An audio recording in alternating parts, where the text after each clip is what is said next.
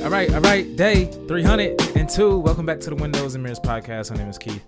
And remember, this is a podcast where we're trying to show you that the Bible is more like a window than it is a mirror. We come to it to see through it and to see God, not to it to primarily look at it and see ourselves. All right, so today we're in the book of 2 John, and we are coming to the end of the New Testament. And 2 John is a really short book. And he sounds very much like he sounds very much like he does in 1 John, and obviously many themes coming over from the Gospel of John, but it's only 13 verses, and he could have fit all of this on one sheet of an ancient papyrus, right? It's that short, and it follows the basic structure of a Greco-Roman letter with a greeting in verses 1 through 3, a body in 4 through 11, and then a conclusion in 12 to 13.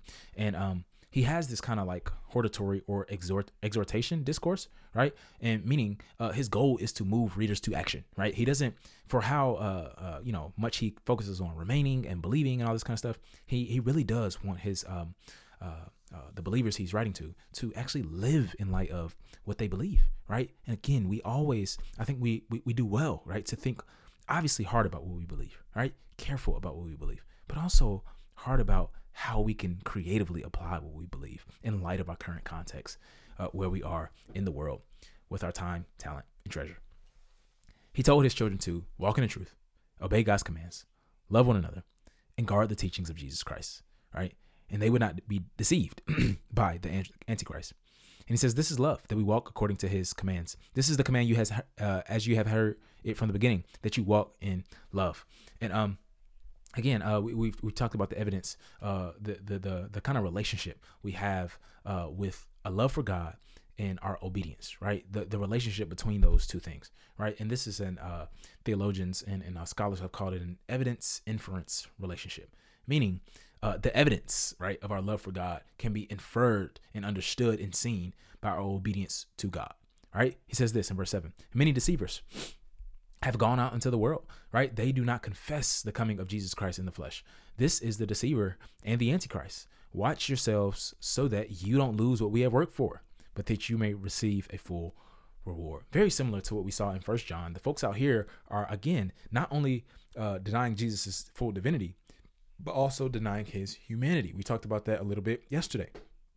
And we said, like Jesus is this fully human and perfect human so that he could be the ultimate sacrifice for humans, right? And I think it's important to remember, again, the kind of like long, structural context of the scriptures, right? The covenants and how God had made promises to Abraham and Isaac and Jacob and David and Moses and Israel that a Messiah would come from his line, right? And usher in the kingdom. And John is saying like, no, if Jesus wasn't human, like all that falls apart, right? If Christ wasn't a man, he couldn't come from any of these folks, right? Line, and thus bring God's world into blessing and order out of the chaos that we've fallen into, right? And this is wildly important, right? And the gospel falls apart if we don't believe this. But also, I think we can tend to, not understand the implications of the faith, right? If we don't remember that Jesus was an actual human, right? And that we can imitate him and that he has been through and understands every single thing we've been through, right?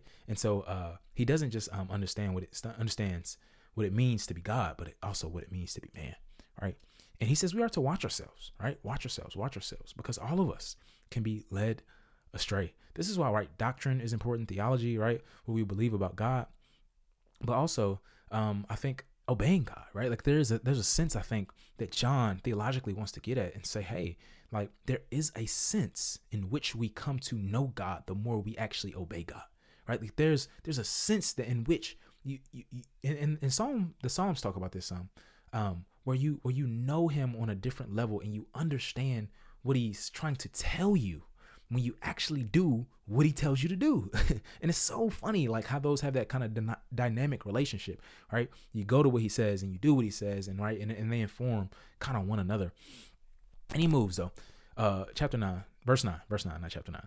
Anyone who does not remain in Christ's teaching, but goes beyond it, does not have God. Very interesting, because we tend to think that heresy, right, can be found, right? So heresy is just false teaching that doesn't conform to orthodox doctrine about God and Jesus Christ. Heresy, we think, can just be found in kind of deficit, right? Like not saying enough, not confessing all of what God it calls us to about himself and his son. But I think John says there's an equal and opposite error, right? It's excess, right? Saying too much, adding teaching to God's complete and sufficient self-revelation laid out in scripture, right? And we have to remember that we have to walk this kind of tightrope, right? Like where we don't take away, but where we don't add to it, right? And we read the prophets and read Revelation, like the scriptures widely attest to this. Like, no, like do not take away from it. Do not add to that bad boy. You feel what I'm saying? And man, we always are tempted to fall off one side or the other. If anyone, verse 10, he finishes out, if anyone comes to you and does not bring this teaching, do not receive him into your home and do not greet him. For the one who greets him shares in his evil works. John wasn't playing. He's like, if folks pull up saying all kind of weird stuff about Jesus, don't let them in the crib. And scholars have argued, like, what he probably means is that they aren't to let them into the house of the church, meaning not that you can't come to, and again, first century churches are very much different from 21st century churches. Whole nother concept, whole nother podcast. But what they say is like, no, like, I think a contemporary application is like, no, like if a cat is saying wild stuff about Jesus, like we need to like do a lot before he, it tries to become a member, right? Because again, this stuff spreads like gangrene and can lead people to depart from the faith. And so John is trying to protect the community. And as believers, we all have a collective responsibility, obviously as elders and pastors and leaders and teachers, but those who are just a part of the body, right? And all of us are indispensable to the body. Paul will say in other places, right? We have to be careful about what we're saying, believing, and how we're living as it relates to the person and work of Jesus Christ. A.W. Tozer says that what we think about, the first thing that comes to mind when we think about God is the most important thing about us. And man, I remember hearing that years ago. It was like, yeah, that's fine. But like the more I think about it and the more I look at scripture, I find that to be amazingly true, right? The most important thing about us is what we believe, right? About the most important person to ever live. Let's pray. God, we ask that you would help us to believe beautiful, good, and true things about you. God, we know we can only grow up into our vision of you. So help us to have a beautiful, holy, well-rounded, balanced, nuanced, thoughtful, sophisticated vision of you. And we know that you've revealed this vision of you in your scriptures, in the vision of your son. And I pray, Lord, that our heart's desire, above all else,